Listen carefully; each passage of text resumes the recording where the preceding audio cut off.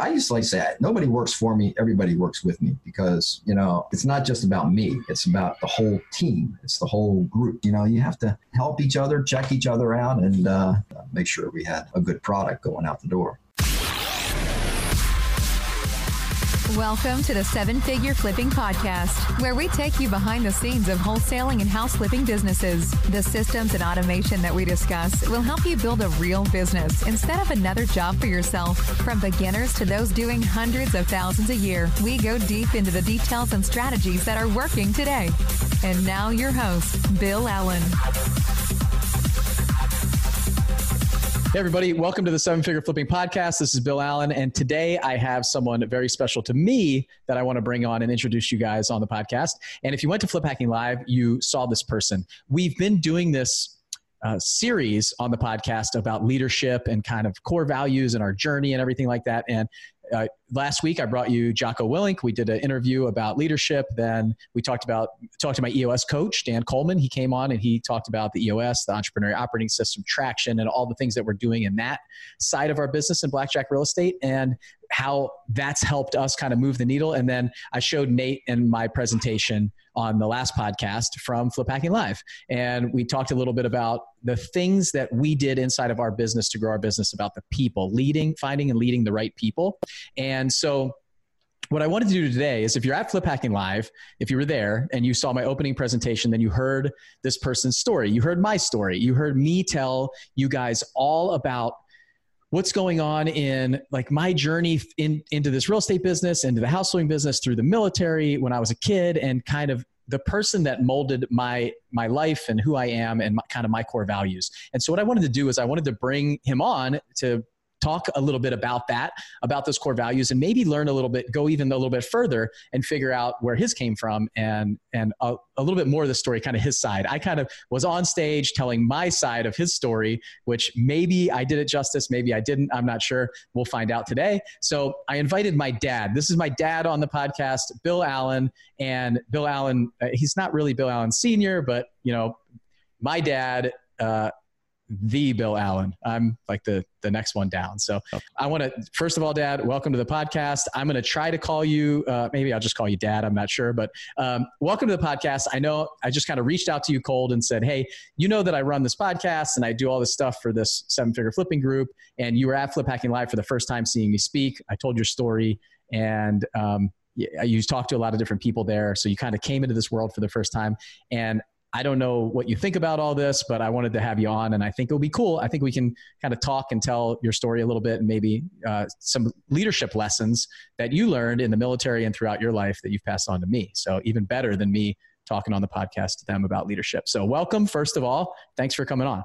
Thank you very much. I'm happy to be here. A little nervous and stuff, but no problem. Happy to let you in on how I got through my journey, and so still on it actually. So awesome. So first of all, don't be nervous. It's just me and you talking, obviously, like we talked about. So, so let's start off kind of, if people weren't at Flip Hacking Live and they don't even know who you are, they kind of know, they've been following the podcast, they kind of know my story a little bit, but why don't you just tell everybody a little bit about your background, maybe from like, kind of growing up a little bit, and then the military, and then your business and kind of what your background is. Okay. Well, I come from a large family. I'm the oldest of 6 children. My mother's parents came from Croatia. So she's a full Croatian. And my dad, he was an engineer too, electrical engineer. He grew up in South Carolina, and he went in World War II. So he was in the Army as a lieutenant and the Supply Corps. Then after the war, he finished up his degree, and then he got a job up in Pennsylvania at Westinghouse, Sharon, Pennsylvania. And that's where he met my mom, and they got married, and that's where they started their journey. But anyway, they had me first, and then I had my 5 brothers and sisters. But so I guess growing up, my father was an engineer, so I figured everybody must be engineers. And then maybe because he was in the military, maybe that's why I decided to get into the military later on too. But as I was growing up, like I was in the Boy Scouts and almost all my leaders had served in World War II. So it was a different time back then. Although I like to think that I also grew up in a very interesting time, because I went to the high school in the 1960s, and that's during the Vietnam War. And, there was a lot of backlash, and people didn't like that war. And, that was a time of the hippies and this and that. But in spite of that, I went on to college, and I ended up in the ROTC program after a few years at Georgia Tech. I went to Georgia Tech from high school, and I became an engineer, mostly, I guess, because I was good at math and science. I liked doing it. And my dad was my example, I guess. And so I pursued that path. But I really did like the idea of the Navy, and I did like the idea of nuclear submarines. So that's what I signed up for. And so I finished my degree at Tech, and then I went into the active duty as an ensign in the Navy. Went to nuclear power school in Bainbridge, Maryland, close to where I grew up in Baltimore. Then we went up to New York, up to Prototype for 6 months training, learning how to operate a regular reactor, and then sub school, and then out to San Diego to meet my first ship, the USS Haddo, fast attack sub out of San Diego. So I was there on that ship for about 6 years, and I made a couple of Westpacs. I got married. You were born in 1980 while we were there, and decided I wanted to have some kind of a family life, because back then these ships were fighting the Cold War with the Soviet Union, and so there was an awful lot of sea time involved if you were in the Navy, and especially in the submarine service. So I decided to leave active duty, and I went into the reserves at that point. But anyway, after that, we went to Baltimore, back to Baltimore. I worked for Baltimore Gas and Electric for a little while at Calvert Cliffs Nuclear Plant. Then I got my professional engineer's license, actually, while I was in the Navy. And then I decided to be a consulting engineer working in construction. So we made the blueprints for buildings and things. So I worked for a while in Baltimore. Same time I was going to college again, master's degree at Johns Hopkins. Got my applied physics degree there. And the company out in California picked me up to work on the space station power system, Rockwell, Rocketdyne, out in Canoga Park. So we moved back out to California because we liked Southern California from our time in the Navy. And you got to go to elementary school there in Thousand Oaks we lived. So during that time, I was working on the space station, and it's a very interesting time. Learned a lot. I was also in the Naval Reserve at that time, and I would do my active duties back in DC at Naval Sea Systems Command. And that allowed the whole family to go back to Baltimore and see the grandparents and all that. So I got to go to work, but everybody else got a vacation.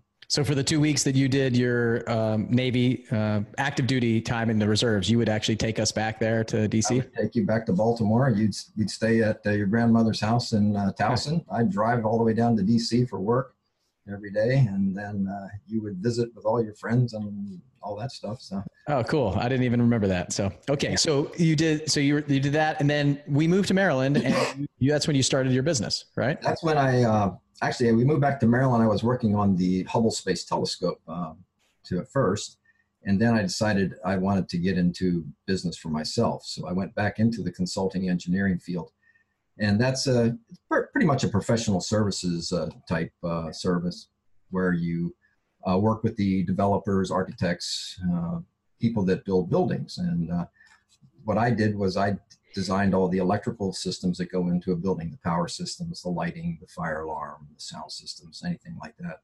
And we made the blueprints, and that was part of the set that would always go out for bid. Contractors would bid on it, and then the buildings would get constructed. The winning contractor would use those drawings to construct the building. So I started that.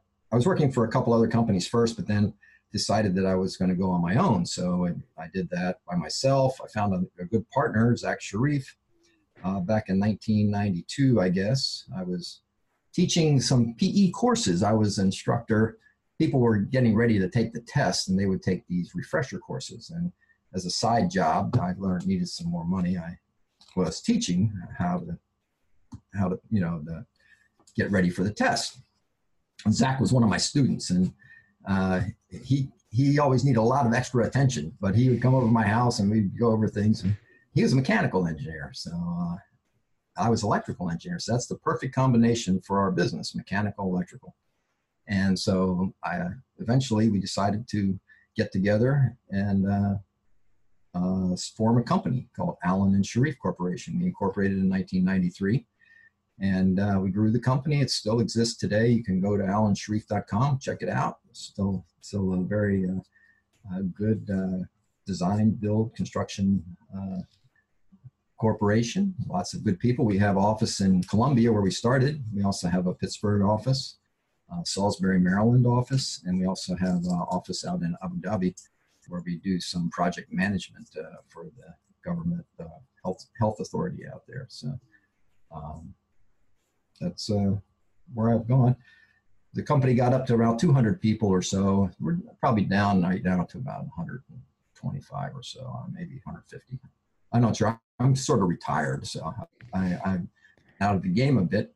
I still own a lot of the company, my half, and I'm still on the hook for, loans and, lines of credit and bonding and this and that. So until somebody buys me out, I'm still... I know how that goes. I got some kind of personal guarantees out there and things like that for the company that runs for me. So some people are probably listening to this going, what does this have anything to do with real estate? Well, it has everything to do with real estate, because what we're talking about on these podcasts and kind of what we do inside of our mastermind groups about building a business, I feel like real estate, the wholesaling and house flipping side of it, that is the kind of the means to what we do. That's the widget, that's the thing, that's the outlet and avenue that your business runs off of, right? So all of this stuff, like this is somebody who's run a company of 200 employees. And I didn't realize it was that big, actually. As we were kind of growing up, I didn't really get involved in the business. I didn't ask a lot of questions.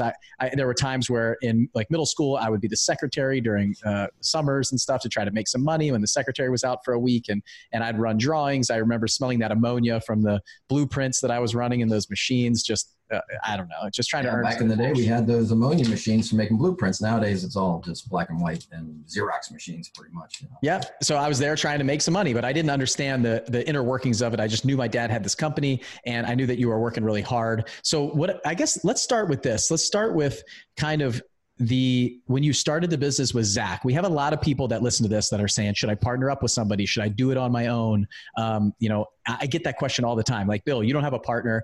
Should I take on a partner or not? Like, why did you choose that route at that time? And did you start doing it by yourself and then realize that you would need somebody else for help? Or why did you have a partner? Because you guys were like 50-50. Basically. Yeah, I started by myself, but being only in the electrical discipline, I would always need to partner up, because on all these construction projects, there's a lot of people involved. There's the architect, usually the lead. Then there was a structural guy. Then there's a mechanical guy, then an electrical guy. So usually the mechanical and electrical is one company. So I was always on the lookout for a mechanical engineer, either to hire so that my company could offer both of the services, or to find a partner and we could be 50-50. So I found Zach, and actually he is probably the best partner I could have ever gotten. And it was just purely by luck, really, because we complemented each other. I was more of an organizer and a get things done type of person, and Zach was much more of a go out and get the business guy kind of guy. He's the one that wants to go out and meet people, play golf. But at the same time, he could get the work done too. So he knew what he was talking about, and he could sell the job. So I always told people, Zach would sell the job and Bill and the guys would get it done. And then we get it done right on time, and then they keep coming back. So we always were trying to look for repeat business. So once you can make a name for yourself and get a good reputation going, that's what it was really all about in getting started, because people are taking a chance on you in the beginning because you're not a known quantity, and you're up against other corp companies that provide these very same services, and they know them, but everybody makes a mistake once in a while, so they get mad and they give other guys a chance, and sometimes they give us a chance. Yeah. So the story about that is sometimes we would stumble a little bit. I said, don't worry, they'll try somebody else and they'll be back. So we had good success, and we still do have good success and a lot of loyal clients. So with that, you said that you could have hired Zach. So why didn't you just hire him? You probably could have hired him at that time. So like, what about it was in your mind the partnership thing? Like, what pushed you there? I think Zach I probably couldn't have hired him because he was the kind of a guy that is really more of a leadership kind of a guy. You'll know whether the person that you're working with is going to be a leader and take charge kind of a guy, or is he going to be a follower and a staff kind of a guy? There's a lot of you just know by their personalities. I think at least that's the way it worked out for me. And you were okay splitting the company in half and not having to be in charge of everything. And so he must have brought something that you felt like you probably weren't as good at. Well, he brought his mechanical expertise and his professional engineer's license, and I brought my electrical expertise and my electrical engineering license. And so we formed the company. I have to say that we did take advantage at one time of Zach's minority status because he is born in Pakistan. So for a time, he had like 1 share more than me of the stock, and we were a minority company that we could get some additional contracts for. And so we worked that out for many years, but you graduate out of that after about 8 years. Yep. So yeah, I remember that helping you early on in your journey, being able to win some of those jobs and some of the bids and stuff like that. So I think a lot of people that are listening, they are in that situation where maybe they're a really good salesperson, but they're not really good with the detailed side of the marketing and the key performance indicators and tracking all the metrics and the books. I feel like the salespeople are really good at, like you said, like Zach was doing. He's out playing golf, socializing. Well, he's making contact with the clients. It's not about the golf, really. Oh yeah, no, I know exactly. Yeah, I'm not trying to say that Zach was playing golf all day, but we have these people who are really good at bringing in business, right? They're really good networkers. You got to get that business in the door. Yep. But then once it's in the door, somebody's got to get it done, and it's got to get done right. So that's how exactly. And it's the same thing in our business. I find that we have these real estate like these salespeople owners who are really good at getting the contracts, but then all they're doing is going out looking for the next business. They're not thinking about the back end with what do the books look like? Is there equity in the company? Are we making money? All they're doing is just churning through contracts and making sales, and all the paperwork is kind of left on the side. So what they would be really good matching up with somebody else. Now, if I had 2 people that were like that in a partnership together, it's probably not a great partnership. So yeah, that if you get 2 of the same people, you need a yin and a yang is what you need. And Zach and I are a perfect yin and yang people because we really complement each other without a doubt. And like I say, I was lucky to find him, and he probably feels lucky to find me, to be honest with you. And we've remained good friends over time. Because a lot of times these relationships do go south when you join up with a partner. And I would always recommend too, if you do end up with a partner, make sure that you think of all the good stuff that's going to happen, but also think of the bad stuff that's going to happen and how you're going to dissolve it if something does go downhill. How do you get out of it? How do you separate and make it less painful, or so to say? Because I can tell you, me and Zach have had our differences, and I always tell the people, I look down the hole and I said, I don't want to go down there. So we find a way to work through these things and come to agreement, and we move on. So it's an important thing to do, is to find a good partner, or to have the right people working for you. If you're the guy that's in charge and you don't have a partner, I think you can not easily, but you can definitely make it by having the right people working with you. So, you just find the right skill sets, find what you need, and find the metrics that you know how to, find. I think you had some of these things in your at the lot. Flip Packing Live. Flip Packing Live, where, you know, the hows, you know, how to get the right people in there and stuff. So right. We talked about the who, not the how. So Dan Sullivan talks about the who, not the how, like finding the people who already know how to do this stuff. And for you, that was Zach in some of those areas. And for Zach, it was you in those other areas. Exactly. And you guys combining forces.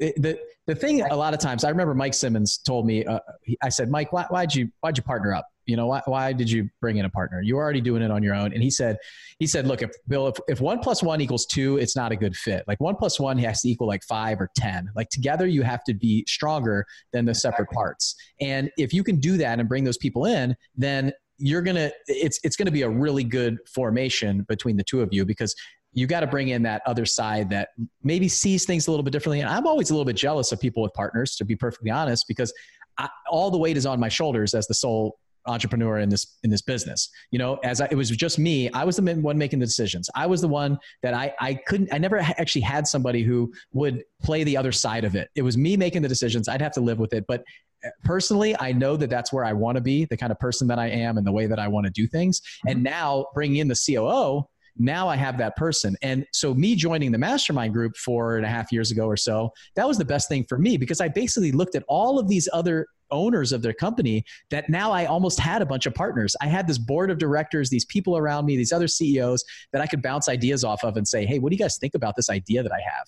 And they would give me their feedback almost like a partner would, without, you know, just giving me what I needed. I had a question, I'm trying to make this decision, or I'm struggling to make this decision. A lot of times those partners, you guys are bouncing ideas back and forth, and one has an idea, the other one kind of says, well, what about this? And you can kind of work together to come up with that stuff, where I never really had that myself. And now with my COO, it's fantastic because we have this visionary integrator relationship, the CEO, COO relationship, where we can bounce ideas off of each other. And our business took a big rise too after we hired. We took the leap, and it was expensive for us to hire our CPA, our CFO actually, and she became actually our COO also. So she took over the financial side and got us with the banks and our loans all straightened out. And that's all right.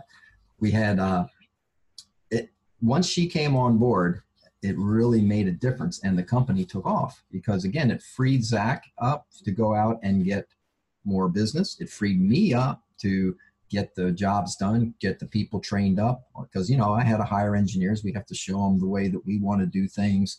You have to, you know, there's certain procedures you want to follow.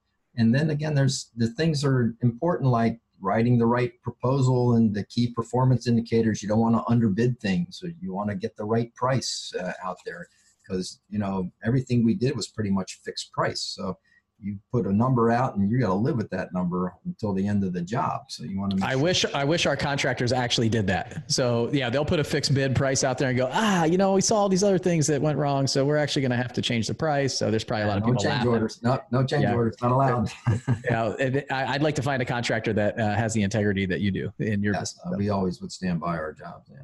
Yeah. So I totally agree with that. I think what we're talking about right now, this series that we're doing, is about leadership. It's about team building. It's about all that's kind of core values and finding those right people. That's it, right? That's the number one thing in business. You have 4 employees or you have 200 employees. That's what it is. So you and Zach kind of came together, started building this company out, and then you brought in the CFO, who eventually became the COO. And just like you said, I think it's very important that we highlight this. Is it allowed you guys to do the things that you're really good at and go do the things that you should be doing, that you can focus on. Because that's exactly what happened for us. Nate came in, freed me up with a lot of things that I could do that I wasn't able to get to because I was putting out all the little fires that needed to be put out. And I wasn't able to manage all of these people. I had so many people reporting directly to me. And I remember when I called you, and I right when I was starting the business, I said, how many people can you manage yourself? Do you remember that phone call that we had? Sure. And you told me, you gave me an answer, you told me everything. So what do you think? Like, how many people, and I had this question in our high level, our 7-figure club mastermind group, the people who are making multiple $1 million in profit per year. This guy said, I am running around like a chicken with my head cut off. I cannot get anything done. I'm still at the office at 8:45 at night and everybody else is gone. He said, what's going on? Like, I don't know what I need. I feel like I'm just constantly going and going. We're doing more, but I have more work. So how many, and my question to him, just so you know, was how many direct reports do you have? That's it. That was my question. You need to give me that answer before I can give you, because I think I know what the answer is. And I was right. So how many people can you manage effectively, do you think? Like, what does that look like? What should somebody be thinking about that owns a business like this? Well, I always had the impression in my business, in this consulting engineering business, the professional engineering business, that the ideal size was about 12.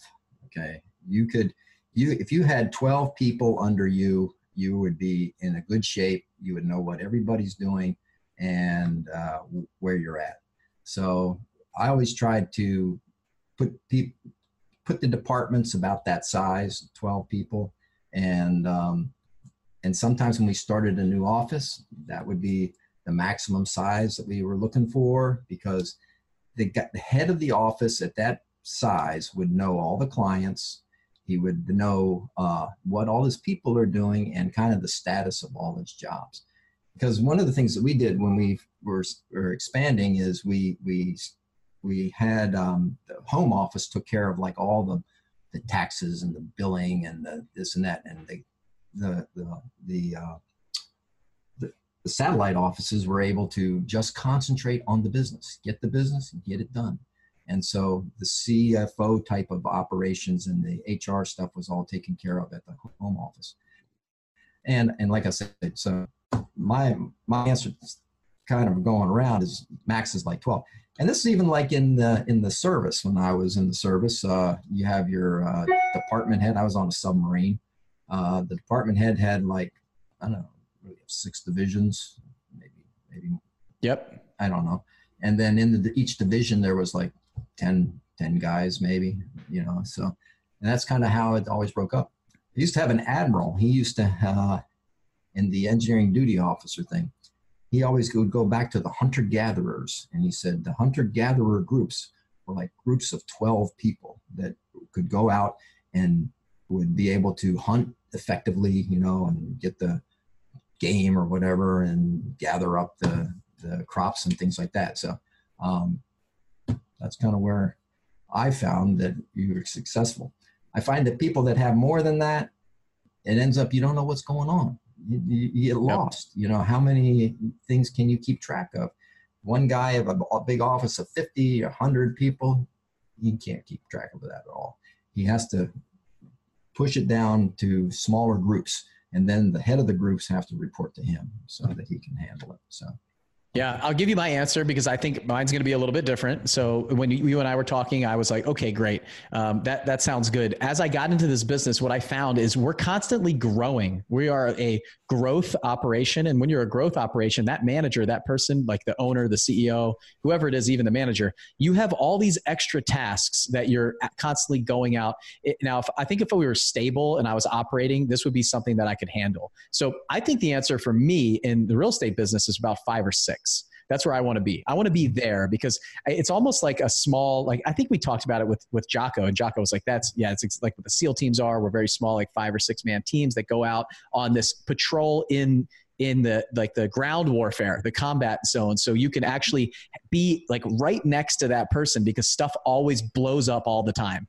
And when if I had to manage 12 people to figure out where they all were when stuff was blowing up in front of me, because the real estate business, I feel like we're just constantly creating problems and we're working with unstable sellers. There's all this stuff that's going on. It's constant explosion.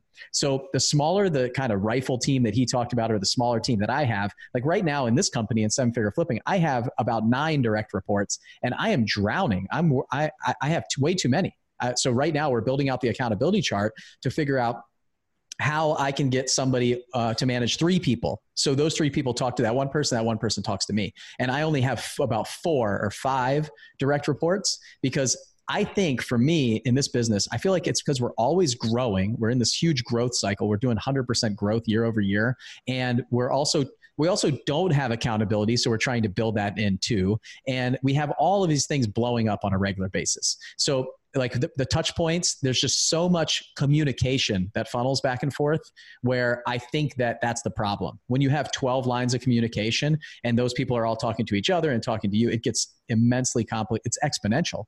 And so for me, that's where I think that we should be in the real estate business. So it's cool to see different industries, very different kind of structure. But for me, I like that as we get bigger, if we got to like 200 people or 300 people, like you're talking about 500, then I agree. You're probably going to have like a broker that manages the 12 real estate agents. You're going to have a general contractor that manages 12 subcontractors or something like that. I think it's doable, especially when you're in one place. And like you said, you have the mother company managing all the other admin and stuff like that, because there's a lot of other people that are involved in that stuff. So, okay. Well, even in my business with the 12, it was more like half of them were lower level people, maybe CAD people that were doing the drawings. So you really were only dealing with the 6 engineers. So that it would really match up with what you're saying. Yeah. And the COs, like in the military, those department heads, you got like 6 departments. You might have, it's around there, 6 department heads. And then those department heads, they have a chief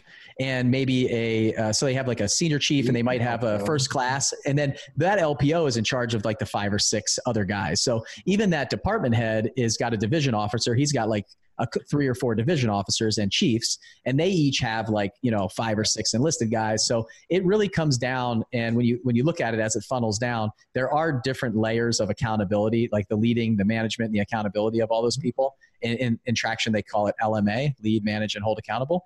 And that's the kind of structure that we try to put into place. And I modeled it after the military, just like you talked about. I modeled my entire company after the military. Try to do that, yeah. So with like me as the CO, Nate as the XO, all my mid-level managers as kind of the department heads, and then all their people having division officers and kind of troops and soldiers. And it's just all I know. So that structure seems to work really well. And like when I interviewed Jocko, same thing. He's like, yeah, we kind of move down. We have smaller teams, smaller groups, because we can be in better contact with each other. We know what's going on 100%. We don't even really have to say anything. We could just look over there, see where they are, know that they're in the right position to be safe. So really cool stuff. And I think it marries well to business in what we do. And so, okay. So we talked about kind of my core values at Flip Hacking Live. So kind of ownership, not blaming anyone. And I used a lot of examples from my life that I saw in you. So for anybody listening, mine's extreme ownership, it's stewardship, it's hardworking, it's integrity, it's personal, professional development. And I think, as I was writing down my 3 people, and thinking about who all those people were in my life that have molded me to who I am, you were the easy one. Like the first is so easy to write your name down, because every single one of those was exuded in you. And my other 2, one of my other ones was this commanding officer of mine in the military. I think you've met him, Greg Sheehan. So I actually sent him an email saying, hey, I want to have you on the podcast. So I hope that he comes on and we can talk about leadership and some things. And then Andy McFarland was the other one who was very recent in my mind and everything that had been happening, my real estate mentor, who you met in person at Flip Hacking Live. Yeah. And so those 3 guys, but who have been kind of the people that have, who did you write down at the event? So I'm interested to hear that first. Well, what I wrote down was when I was growing up, I was in the Scouts. So I wrote down just my Scout leaders because, I always liked the Scouts, the Scout law, the trustworthy, loyal, helpful, friendly, courteous, kind, obedient, cheerful, thrifty, brave, clean, and reverent. See, I still know them at 67 years old.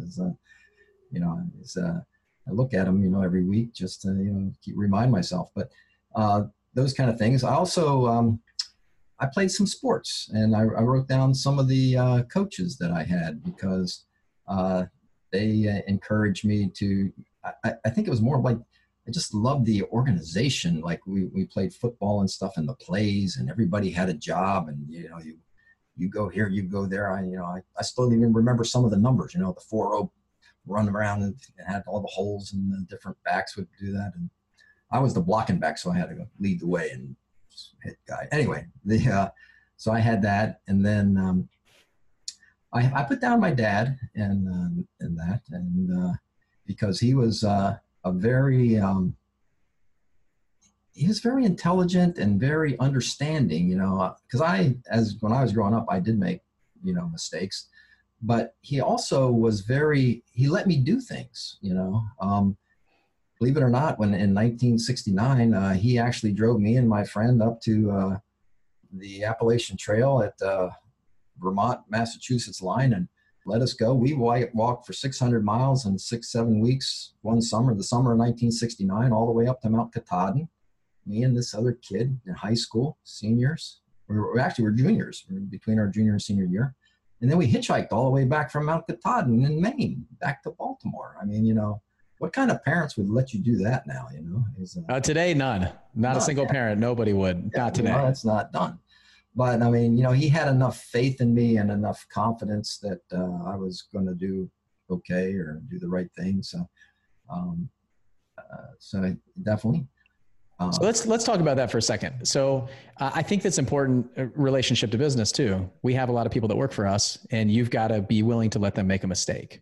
Oh yeah. And be okay if they make that mistake, and give them the kind of scope and the rope to do that, even newer people. So a lot of times what I found as I was managing people and leading people from the beginning of this journey is I would have a tendency to look over their shoulder or try to micromanage them or something. But I really made it a point of mine to let them make those mistakes or give them enough scope to go out there and be confident in making those decisions. Otherwise, they're going to come to me every time they have a decision that they have to make. Exactly right.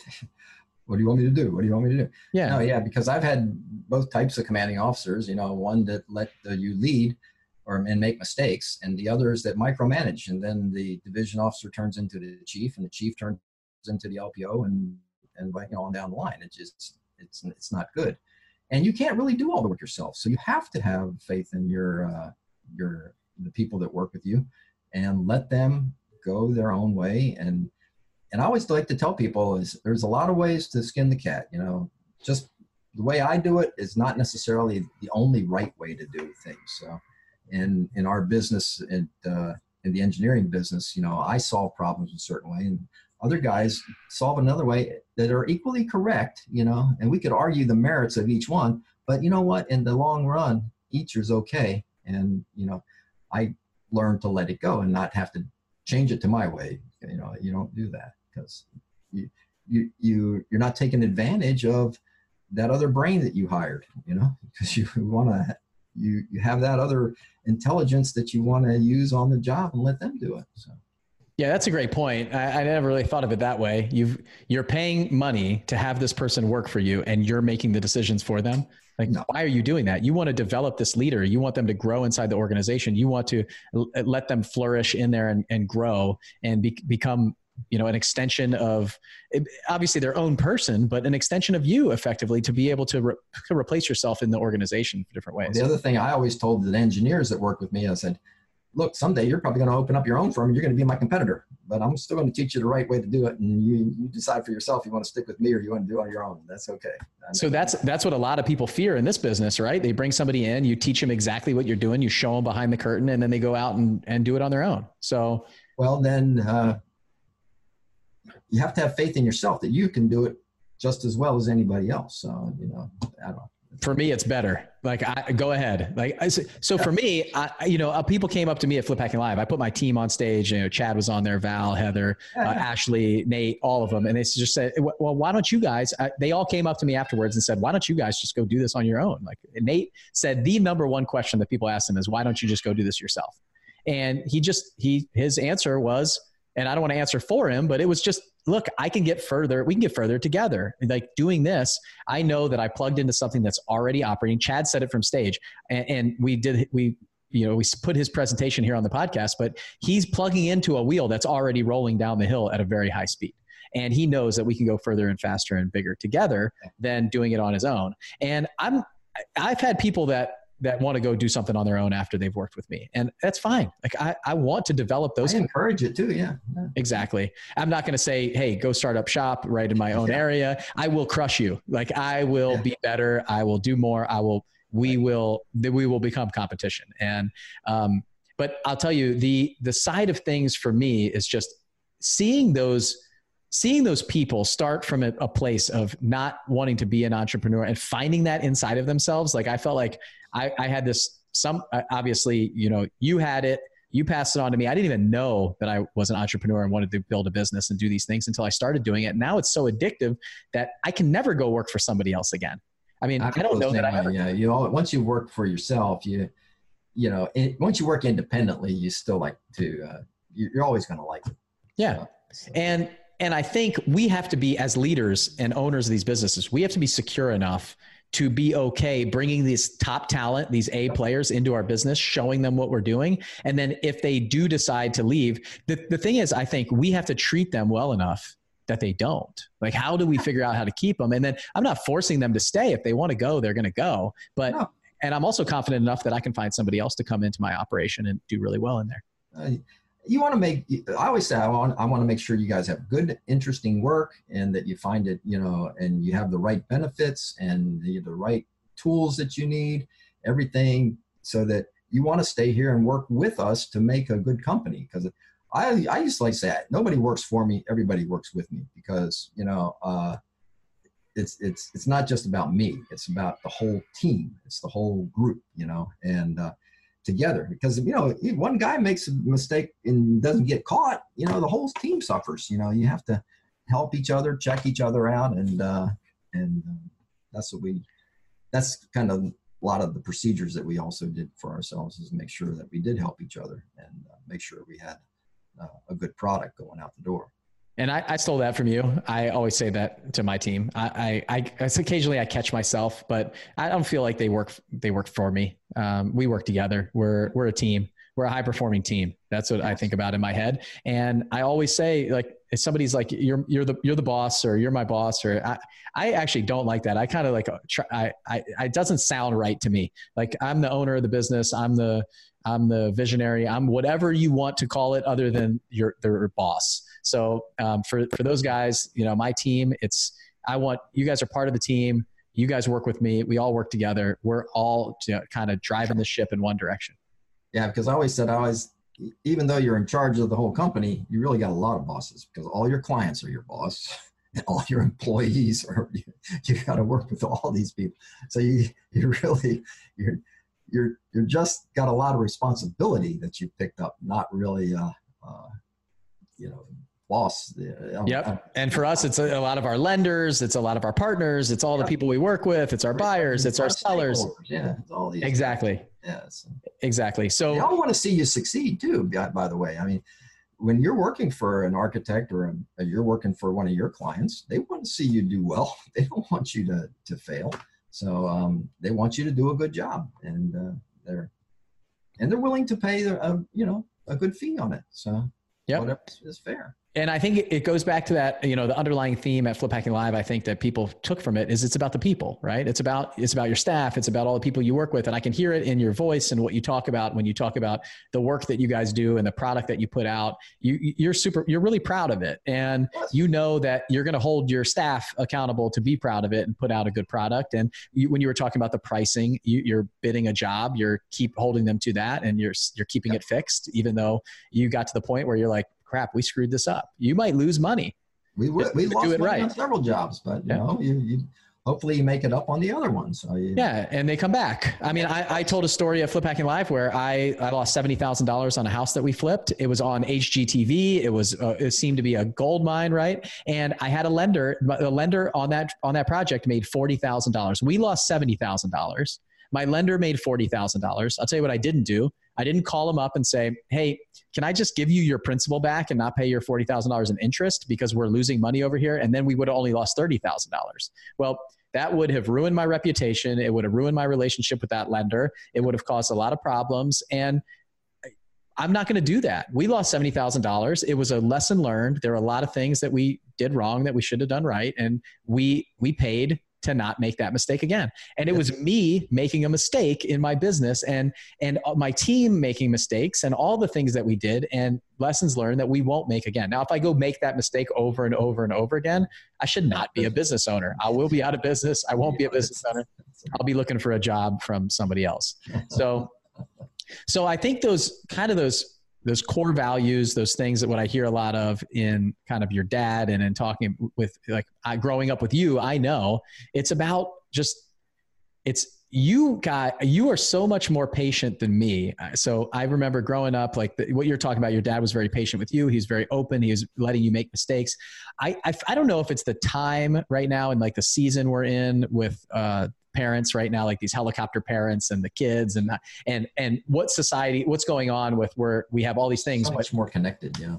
Yeah. And I feel like a lot of that is causing a problem. So what I have to struggle with, what I have to work on is really like letting my kids go make mistakes, letting them fall down. I mean, Walter talked about like kids starting to walk for the first time and they fall down. You're not like running, like they have to fall down to get back up. And then they're riding their bikes, they're going to fall. So you like really realizing that I have to give my kids the scope to go out and hurt themselves and make mistakes. Like Lucas, our son, baby, just broke his leg. He's not even 2 years old. He's in a cast right now, all the way up to his diaper, from his toes to his diaper. And it's part of life. It's part of growing up. I don't want to see my kids cry and things like that, but I feel like, okay, well, maybe we shouldn't have him outside. Maybe he shouldn't be that close to James so James can push him over on the concrete.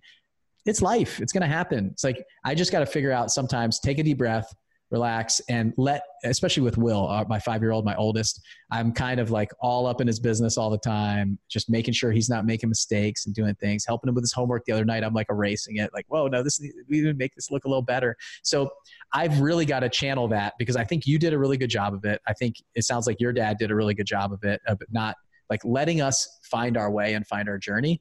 And I think all of us, that's it, even relating that to business too.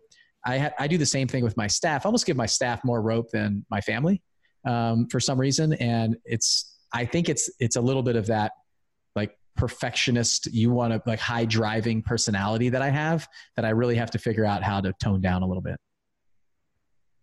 What do you think? Like, what was it when I was growing up as a kid that allowed you to do that? Kind of like just say, hey, he's going to go out and he's going to make mistakes. Like I told a story about how I got in some trouble for some drinking underage when I was a kid and you had to come pick me up. So like, what was it? And then after that, I made that same mistake again. And you would still kind of give me the scope and let me go out and make those mistakes again.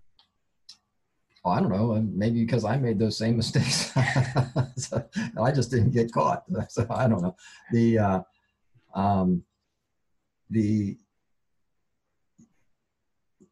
I guess I had faith in you because I knew you, right? I know you. I knew what you're about, and I knew how you operate, and I had faith in you. So it's, I knew you were intelligent. I knew that you could think things through. We've been through years together, and so, and I always felt like treated the kids with, their independence, realizing that they're their own human beings, and you have to, respect that and let them become who they want to be or who they're destined to be. I don't even know which way it goes, but you ended up the way you are. It's not so much from me, because it's because of you. It's who you are. It's I was lucky enough to get you, so that's how that works. So that's. Well, I appreciate that. I think it's very obvious when if you sat down, Grandpa, you and me together, mm-hmm. that people would know, not just by the way we look, but by the way we act, by the way we treat people, by the way that people feel when they're around us, that we had grown up together and had been an influence on each other. And my goal, like I said at Flip Packing Live, was that my kids can look at me and say the same thing that I said about you. And they really look at me like a role model and things like that. And sometimes I feel like I try too hard to get there. So I think a lot of us, and with the company too. So we're always trying, like we want the best for everybody that we come in contact with. Mm-hmm. And so I'll go back to the conversation that I had with Jocko, which I think is really powerful. It's that dichotomy. You could go too far in either direction. You can give those kids too much scope to go do whatever they want, or you can be way too strict and be right up on them all the time. And so it's somewhere in the middle for everything that we do. Yeah, we got to straighten you out a few times. Yeah. I remember. I thought you guys were really strict. I remember growing up, I thought I was super strict. Really strict, but I wasn't allowed to sleep over any kids' houses until I don't know how old I was. I was probably like 13 or 14. All my friends were going to do that. Mom knew the parents or something. Yeah. There's some good rules out there. So and then I remember my brother getting more scope than me, but I think everybody thinks that way too. So, but I broke all the rules so that he could come back, and you guys were already beaten down a little bit, I think, after me. We also tried to do that with our clients. I always told our engineers, I said, make sure you think of this project is like you own it. This is your house. This is your building. How are you going to want it? Make it that way for this, for the our client, think of it as your own. So. Well, I think that's a powerful message for even our business too. Thing, treat others the way you want to be. Yep, that's it. I mean, that is it. If you treat other people the way that you want to be treated, that's what I remember that all the time going through my mind as I was growing up, and now even is just you saying that over and over and over again to me. So, okay, well, we told we don't have I could be on here for another hour, 2 hours. We can talk about the military. We can talk about a lot of your background in leadership and all of those things. But I think we got some really good stuff here about just kind of building a business, what it looks like, what kind of person it takes to do something like that, some of the lessons learned. And I mean, I'm taking some notes over here about, with my kids. And that's the cool part about doing this podcast is I get input from lots of different people to kind of shape the way that I do things, the way that I think I want to take a couple pieces from what everybody is teaching me and giving me on their journey and what they went through. So I think the biggest thing for me, like you said, at least for my kids, is just to let them be themselves. Like let them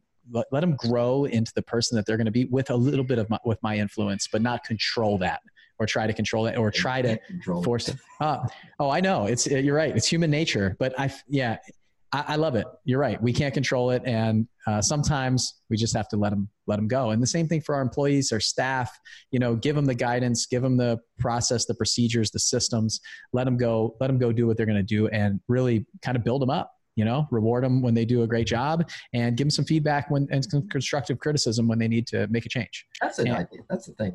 Yeah.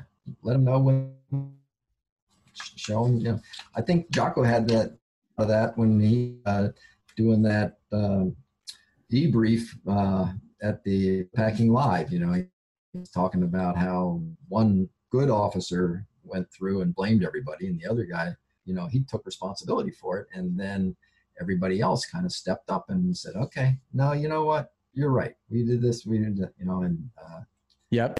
He's got a great story in his book where he was the guy who, somebody else made the mistake out on a mission. And he said, "No, it's not you. It's me." And everybody said, "No, it's me." And somebody else said, "No, it's me. It's me. It's me. It's me. It's me." And every single person is saying, "Hey, I'm taking ownership of this." And that's the way it happens in a good company with good people. And same thing, like Walter said, we're a training and development organization masquerading as a family. So a good family is the same thing. A family saying, "No, I screwed up. No, I screwed up. I should have done this." And that's exactly what you want. Those are the kind of people you want to be around and all of that stuff. And that's why we added that extreme ownership into our core values and mine, because that's it. Like, I'm not pointing my finger out. I'm pointing it in all the time. So what did I do wrong? How can I fix it? Yeah. I wish that I thought that way when I was like 15 or 16. You guys wouldn't have had so much problem with me around that time. So you're fine. Yeah, you got a bad memory. You're normal. Yeah, you're in your 60s. You don't remember that stuff anymore. It's like me now going, no, you guys are around my kids going, "Oh yeah, that's no problem. It's very easy." Oh, you just don't remember what it's like to have 3 kids under 5. So, all right. Well, hey, Dad, thank you so much for spending time with me today. And everybody, I think I had fun. But I'm happy to. Oh, this is great. Look, there's somebody out here that needs to hear exactly this message right now. And that's it. If there's just one person that needs to hear this, then our time was well spent, and that's it. Like, it's going to move the needle for somebody. Somebody's in a position right now where they said, I got 9 direct reports, or I got 10, or I got 15, or I got a company of 200, or, I'm trying to structure something. So they're going to, believe me, this is some incredible content in here that people are going to really enjoy when they listen to it. And it might be just the right time for somebody to hear a message, whether it's in their personal life, whether it's in their friendship, like some of their friends, their spiritual life, their business life, their money, whatever it is.